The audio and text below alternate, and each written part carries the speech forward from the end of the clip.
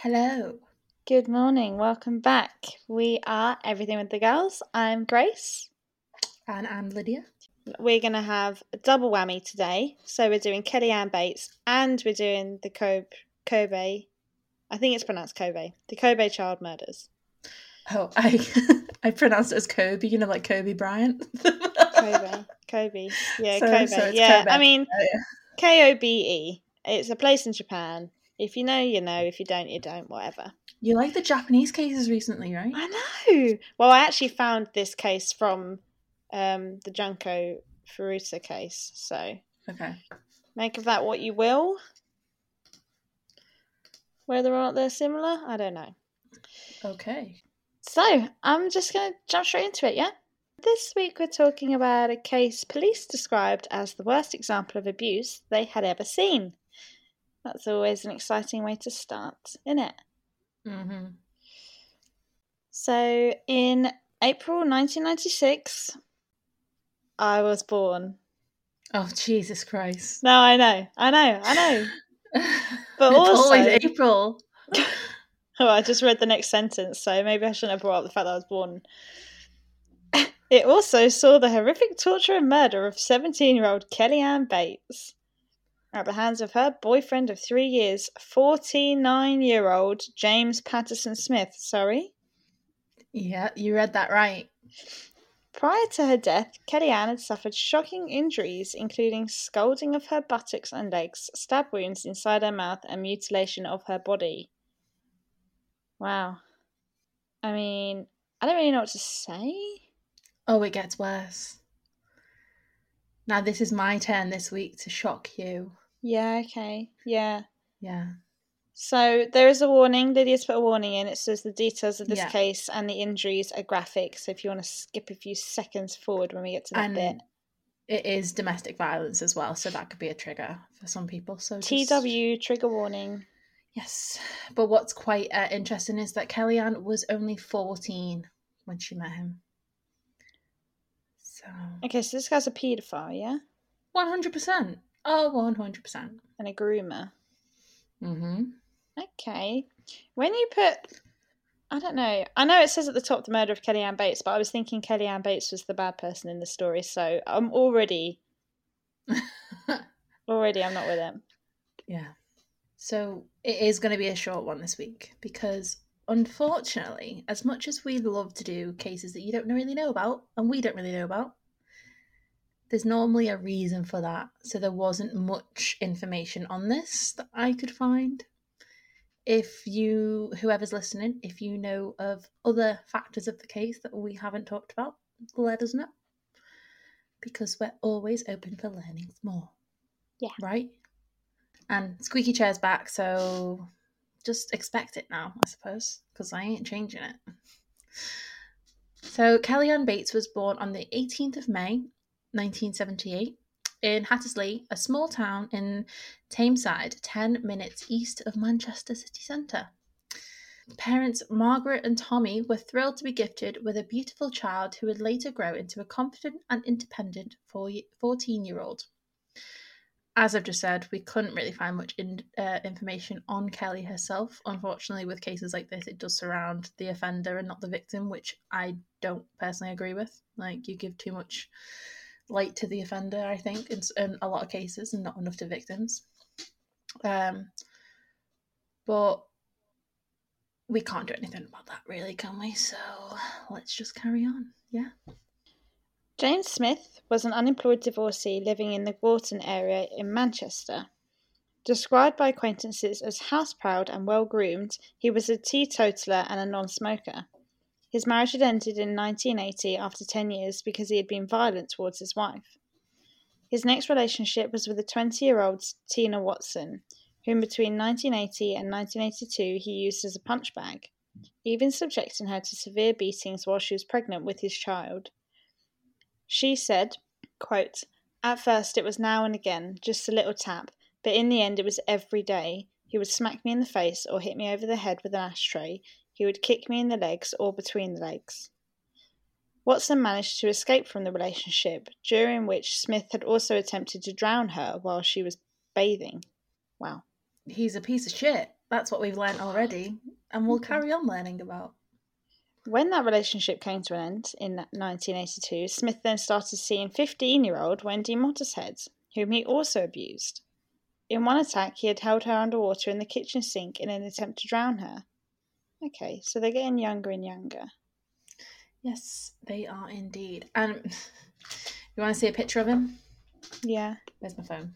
Let's show you a picture of him. He's probably really ugly. Oh my god, is he going to be really handsome? Ew. Okay, guys, can confirm he's ugly. UGLY. He ain't got no alibi. He's Just such a classic. awful. Do you know what? He is actually a classic looking paedophile. I was just thinking that he's a classic paedophile. That's the only way I That's can what he explain looked it. like when he was younger. So yeah, we can confirm he looks like a stereotypical paedophile. Yeah. Right? And it's not nice to use stereotypes, but he is a paedophile, so let's use one on this one. Yeah, also, I can guarantee you all know what we're talking about. You have got an image in your head, so don't act like we're the judgmental ones, because I can feel you all judging him too. Blame society, not us. So, the relationship, and we're going to put relationship in quotation marks because she wasn't of an age of consent. So, it's not a relationship in my book anyway. Don't know about you? No. Nope. Okay, cool. Glad we're on the same page. So in 1993, Smith began grooming Kelly Bates when she was only 14 years old, having met her while she was babysitting for friends. Approximately 2 years later, when she left school, Bates moved in with Smith at his home in Furnivall Road, Gorton. So he's taken 2 years to groom her, basically, and then she's moved in with him. It's not like he's met her, waited 2 years, and then say, oh, okay, we can be together now. Like, which also wouldn't be okay because she's still only 16 years of age. You know what I mean? She was concealing the age difference between them from her parents, Tommy and Margaret Bates. Kelly was a mature, bubbly girl, and a lot of her friends were already older than her. So for her mother, Margaret, it was no surprise when at 16 years old, the teenager told her that she had an older boyfriend. Quotes. That's all she let on. However, Bates's mother said of her first meeting with Smith after the two had started living together, quote, as soon as I saw Smith, the hairs on the back of my neck went up. I tried everything I could to get Kelly away from him. But it's not going to happen, is it? Like, especially for teenagers, when you tell them you can't do anything, they're going to do it. That must be such a horrible feeling to be like a mum. It's probably the worst position to be in as a mum, isn't it? And see like your daughter with someone that you don't want them to be with. Yeah.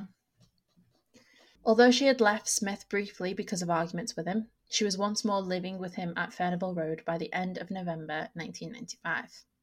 Her parents noticed bruises on her, which she explained away as a result of accidents. She became increasingly withdrawn, and in December 1995, she resigned from her part-time job. In March 1996, her parents received cards from her for their anniversary and birthday, but only Smith had written in them. When Bates's brother tried to see her at the house, Smith said she was not at home, and when a concerned neighbour asked after her, she was only briefly shown at the upstairs window. So this guy is like full on, practically holding this poor girl hostage. Yeah. We'll get into what he was doing holding her hostage, but it's just bloody awful, if you ask me.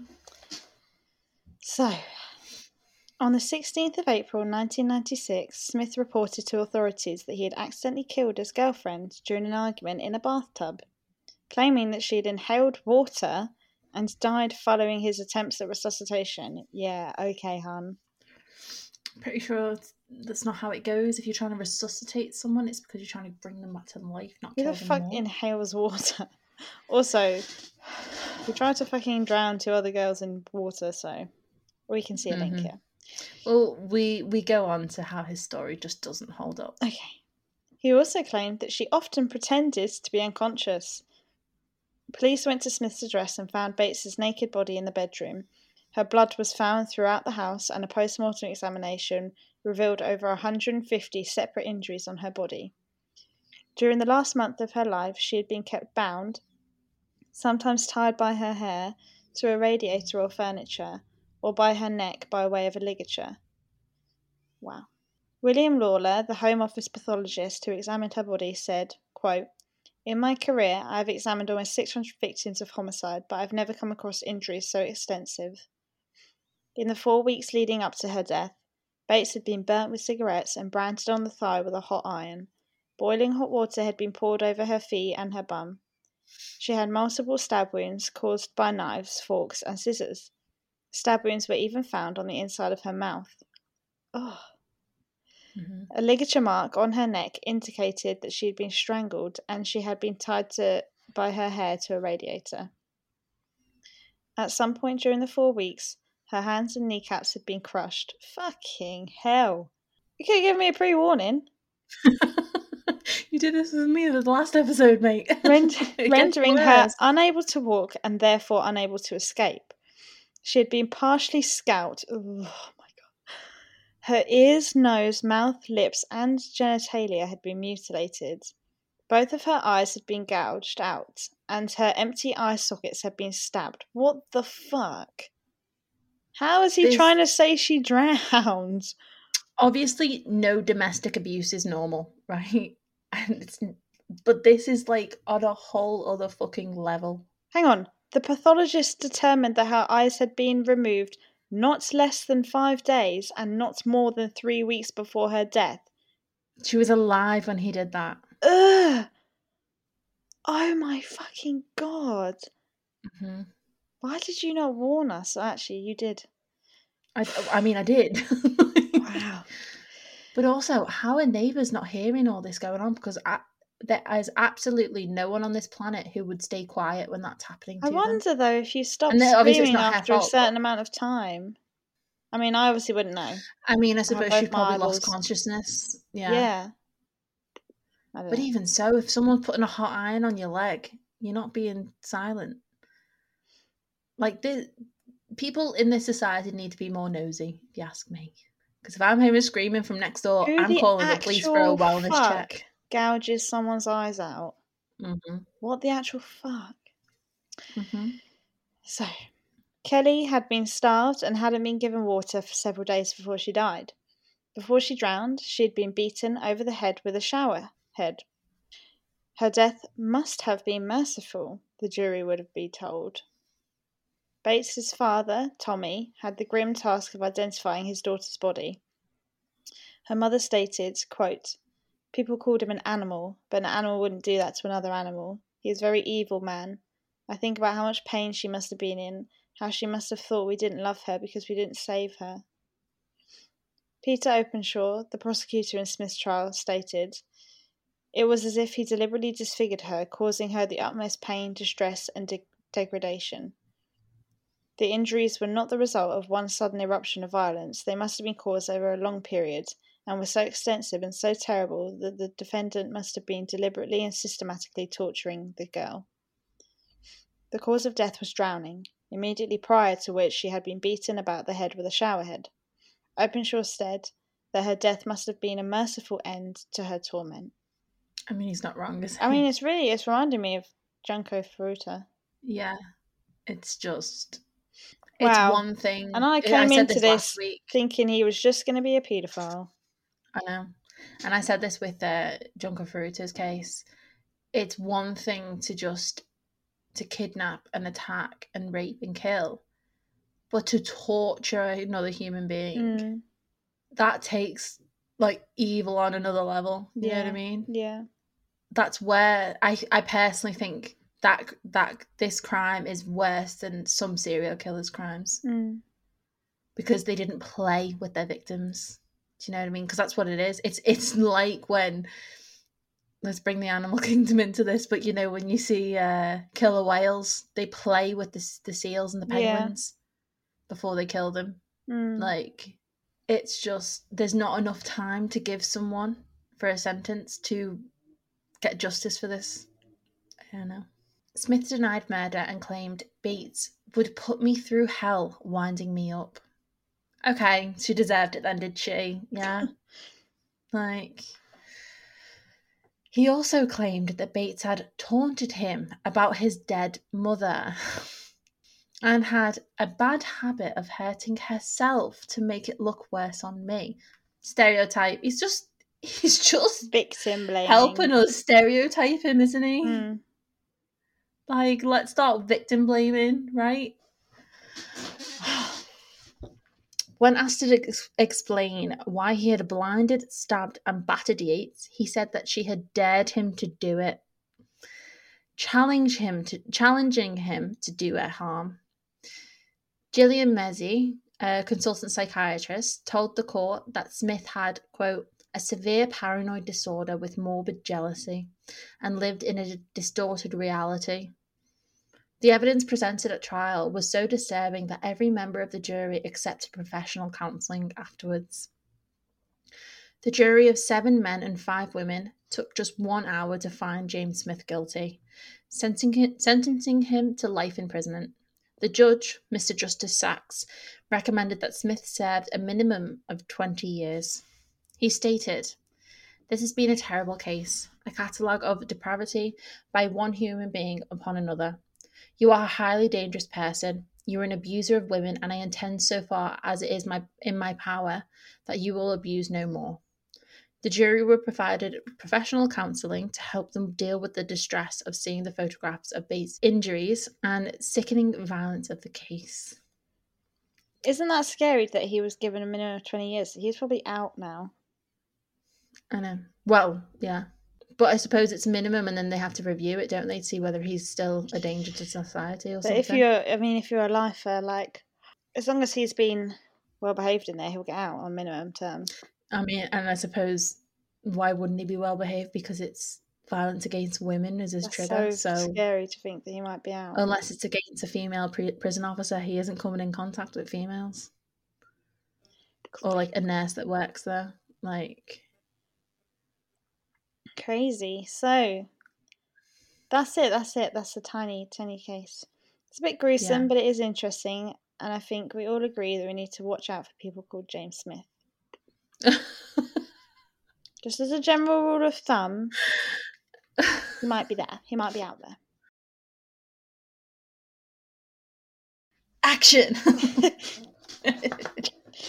Hello and welcome back. So, I'm sure none of you have heard of this case, but it's very interesting, and there are definitely some similarities to this one in Junko.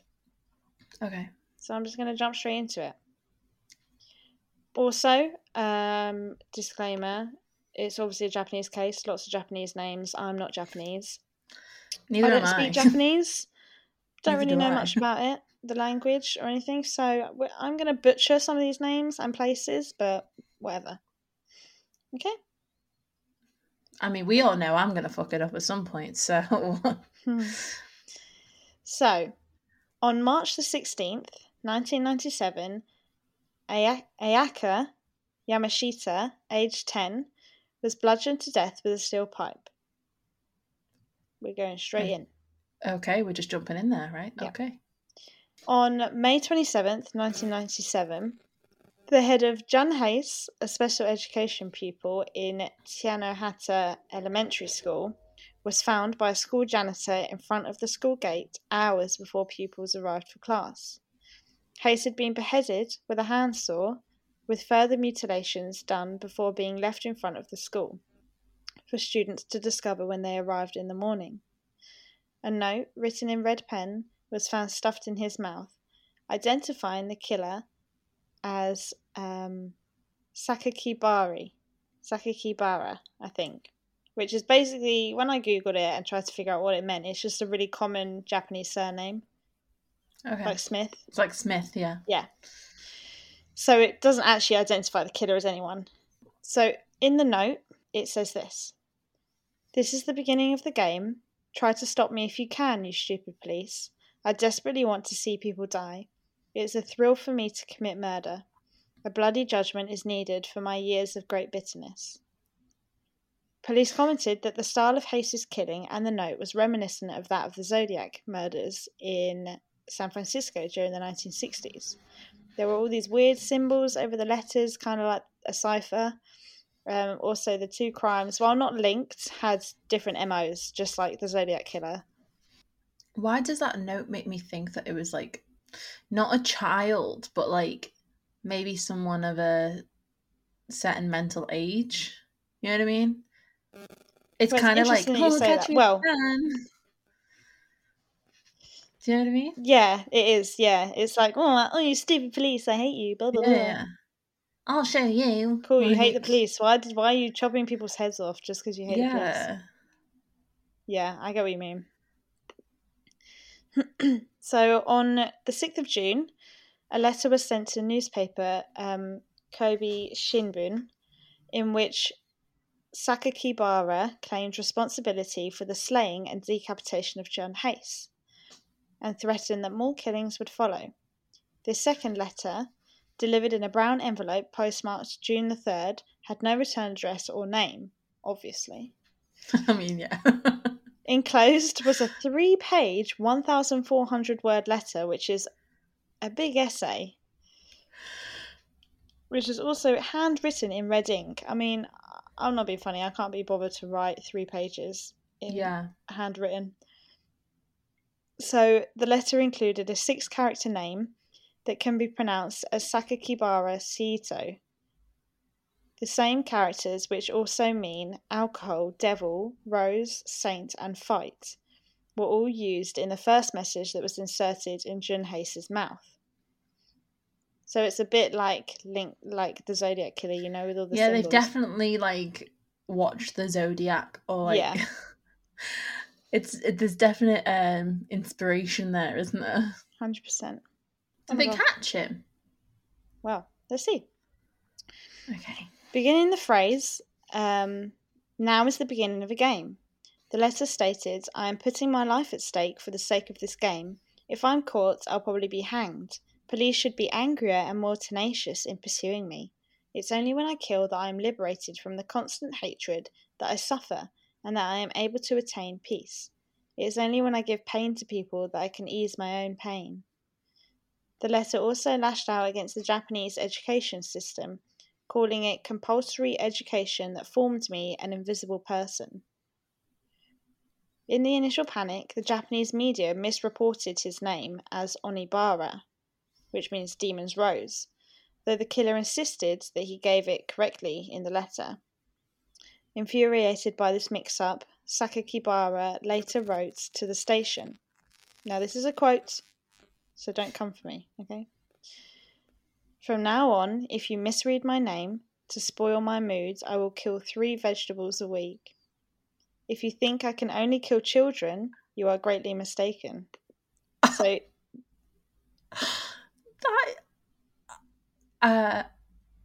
Okay.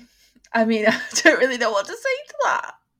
It's bad. So obviously, by vegetables he means mentally disabled people. Yeah. But it's also what I didn't realise when I was first researching it is Jun Hayes, the boy that he beheads, he goes to a special education school. So he chooses the most vulnerable people in society. So he's picked Jun Hayes because he's disabled. Yeah. Well, we say I don't know if that's the right word. I'm trying very, very hard not to say anything offensive. But yeah. Police mobilised over 500 investigators to work on the grim murders, while concerned parents organised neighbourhood watches and children were escorted to and from school. The case sent shockwaves across Japan as they tried to figure out who was doing this. I mean, this is basically the Zodiac. Yeah. 30 years later. And what I find about Japan is that it's got quite a low crime rate. Yeah. But when it does have a violent crime, it's next level violence. Yeah. Yeah. It's like it's from one extreme to the next.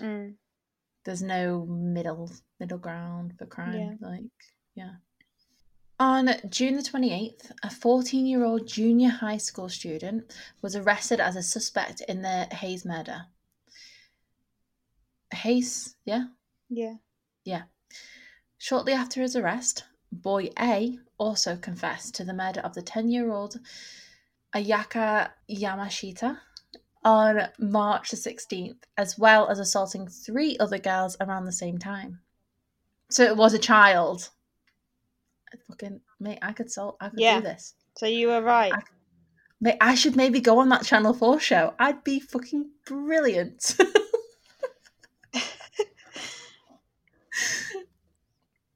Sakaki Bara began carrying cutting weapons while still in elementary school, writing in his diary that I can ease my irritation when I'm holding a survival knife or spinning scissors like a pistol.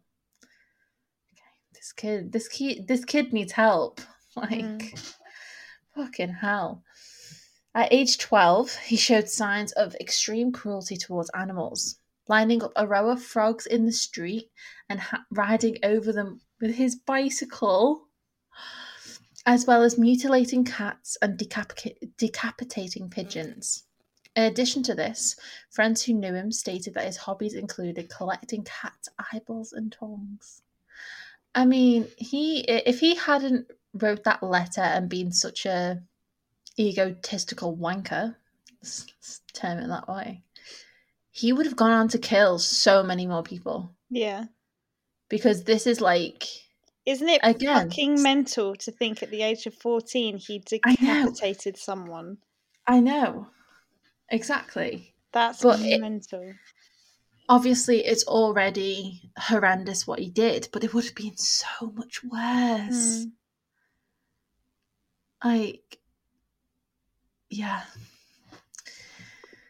After the March 16th attacks, he wrote in his diary, I carried out sacred experiments today to confirm how fragile human beings are.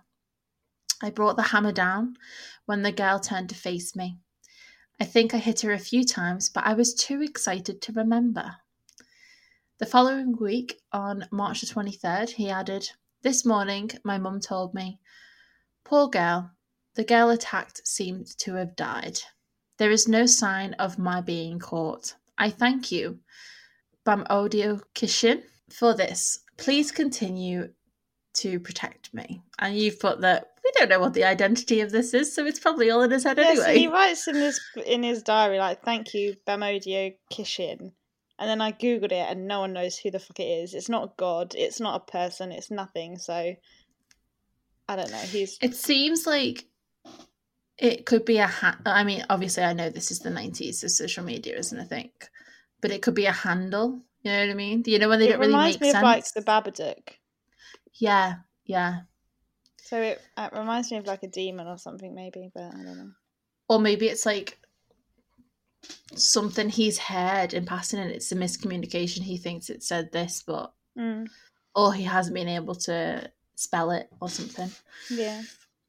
The personality profile of Sakaki Bara is seen to be a case of why do you do this to me? Honestly.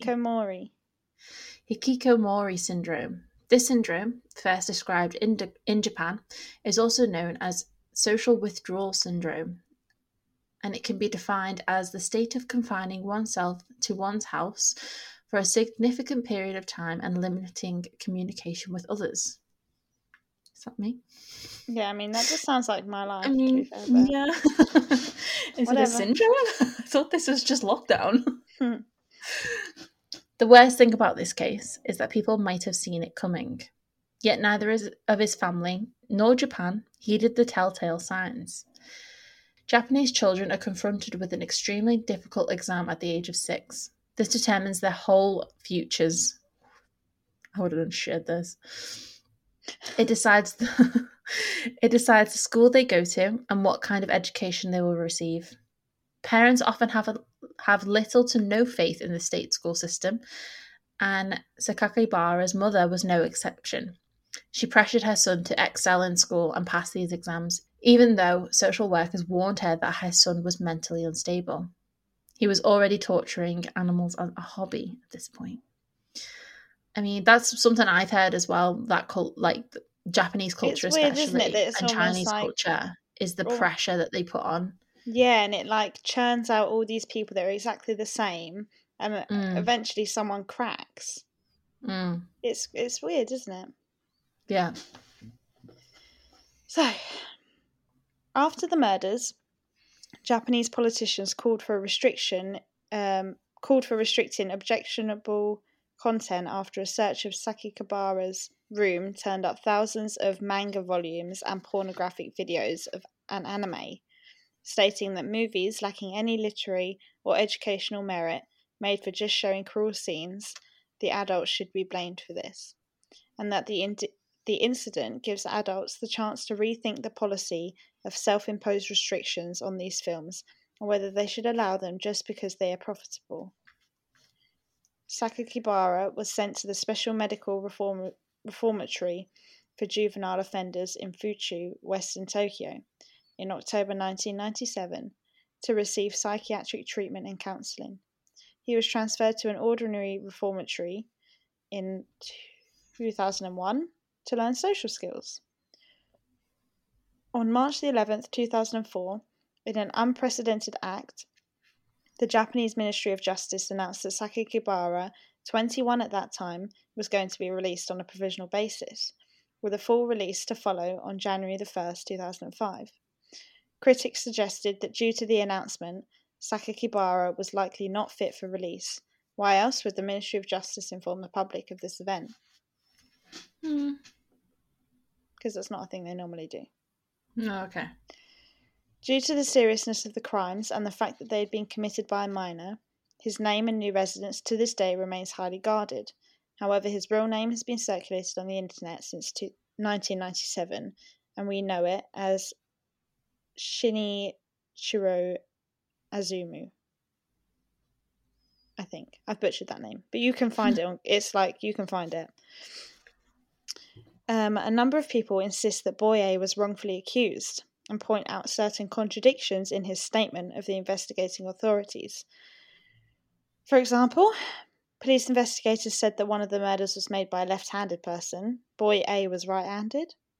Boy A's confession contained many absurd statements and claims of things that would be impossible for a 14-year-old to do. And Boy A had bad grades, but his confession was complex and contained many elaborate figures of speech and similes. I don't think those last two are contradictions. I don't think any of them are contradictions. Yeah, because you can't justify it. You can't say, firstly, you can't say a murder was committed by someone with their left hand. Because I could murder someone with my left hand. No, yeah, but it depends what wounds were caused that they've examined to say. But you can always tell if someone's gone, say they're left-handed, if they've gone right to left, like slashed. Do you know what I mean? And if that's not their dominant hand, the pressure would be different. But that determination is got to be based on a number of different factors. So to say that, oh well, he's only right-handed, he might be what's the word when you both? He might use both hands. Yeah. And then like just because someone is highly intelligent and they use elaborate figures of speech and similes, that doesn't mean it's going to equate into their academic studies. Like you find that highly intelligent people, so a lot of the time they don't do well in an academic setting. Yeah. Because they can't deal with that structure. And that's just not how they learn. And then what could possibly be impossible for a 14-year-old to do? Yeah, because he fucking chopped off someone's head, so I don't think anything's impossible for him. You can't say anything's impossible for anyone. Do you know what I mean? Nothing's impossible, babe. Exactly. Like, everyone as individuals is so different. So what's impossible for me, you might be able to do, and vice versa. I don't know really why. People have claimed that he was wrongfully accused, but he's confessed to it. He admitted to his mum that he did it. Like, he has never said, I'm innocent. So these people trying to get him, like... But, like, it would be sort of easy to rule him out if he hadn't done it. Know what I mean? Yeah. But having said that, in other cases, it's not. Yeah. So they still get sent down. But I don't know. Yeah, and I mean, as we've seen in the James Bulger case, nothing's impossible. And underestimating anyone who was that is girl, the Mary worst thing Bell? you can do. Yeah. Like, children can do horrible stuff. We know that. Never underestimate anyone and their capabilities of doing anything. So, in June 2015, then aged 32, Sakakibara released an autobiography titled Zeka, in which he claimed to express regret for his crimes and recounted the murders in graphic detail. Despite attempts by John Hayes' family to block this release, it quickly reached the top of the Japanese bestsellers list. That's so bad. I actually looked it up, and you can only get it in Japanese, but it's actually a real thing. Bad. I know.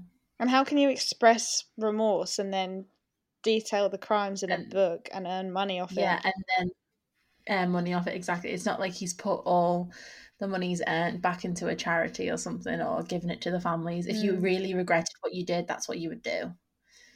You would try and get redemption, almost. So you give the money to the families. It's never going to be enough, but yeah, don't know. But that's that, I'm afraid. That's another. It's very little, but it's gory. Yeah. But unfortunately, there's not much on it online. I don't know if that's because he was a child when he did it, or maybe it's because there's not. It's from Japan, so that people don't really want to talk about it as much. But yeah, it is frustrating though. Like when you find these small cases that are so interesting, and you do actually just want to learn more about it, you can't. The resources aren't there. Like, but yeah. So it's a new format for some episodes, I suppose. We've never done this before, have we? So yeah. We hope you enjoyed both episodes. It would probably make more sense if they were sort of related in some way, but they're not. We're just going with it, though. Yeah. We had to record something for this week, so we thought there's no point in giving you a 15-minute episode of one thing, so let's give you a half-hour episode of two things. Let's do two. Yeah. So we hope you enjoyed. If you did, follow us, subscribe, review, and what else? Like. Yeah. You can find us on Instagram at Everything with the Girls Pod, and yeah, so we'll be back next week with another episode. Woo. And something very exciting possibly coming soon, but let's just build the tension up for that, shall we? Okay, gotcha. You're like, what do we have coming soon? Yeah, I'm thinking, what is she talking about? This woman has so many plans in her head. I just rock up, to be honest with you. It's just my personality type. I like to plan for things, okay? Yeah, that's true. Right. Well, yeah. See you later. Bye.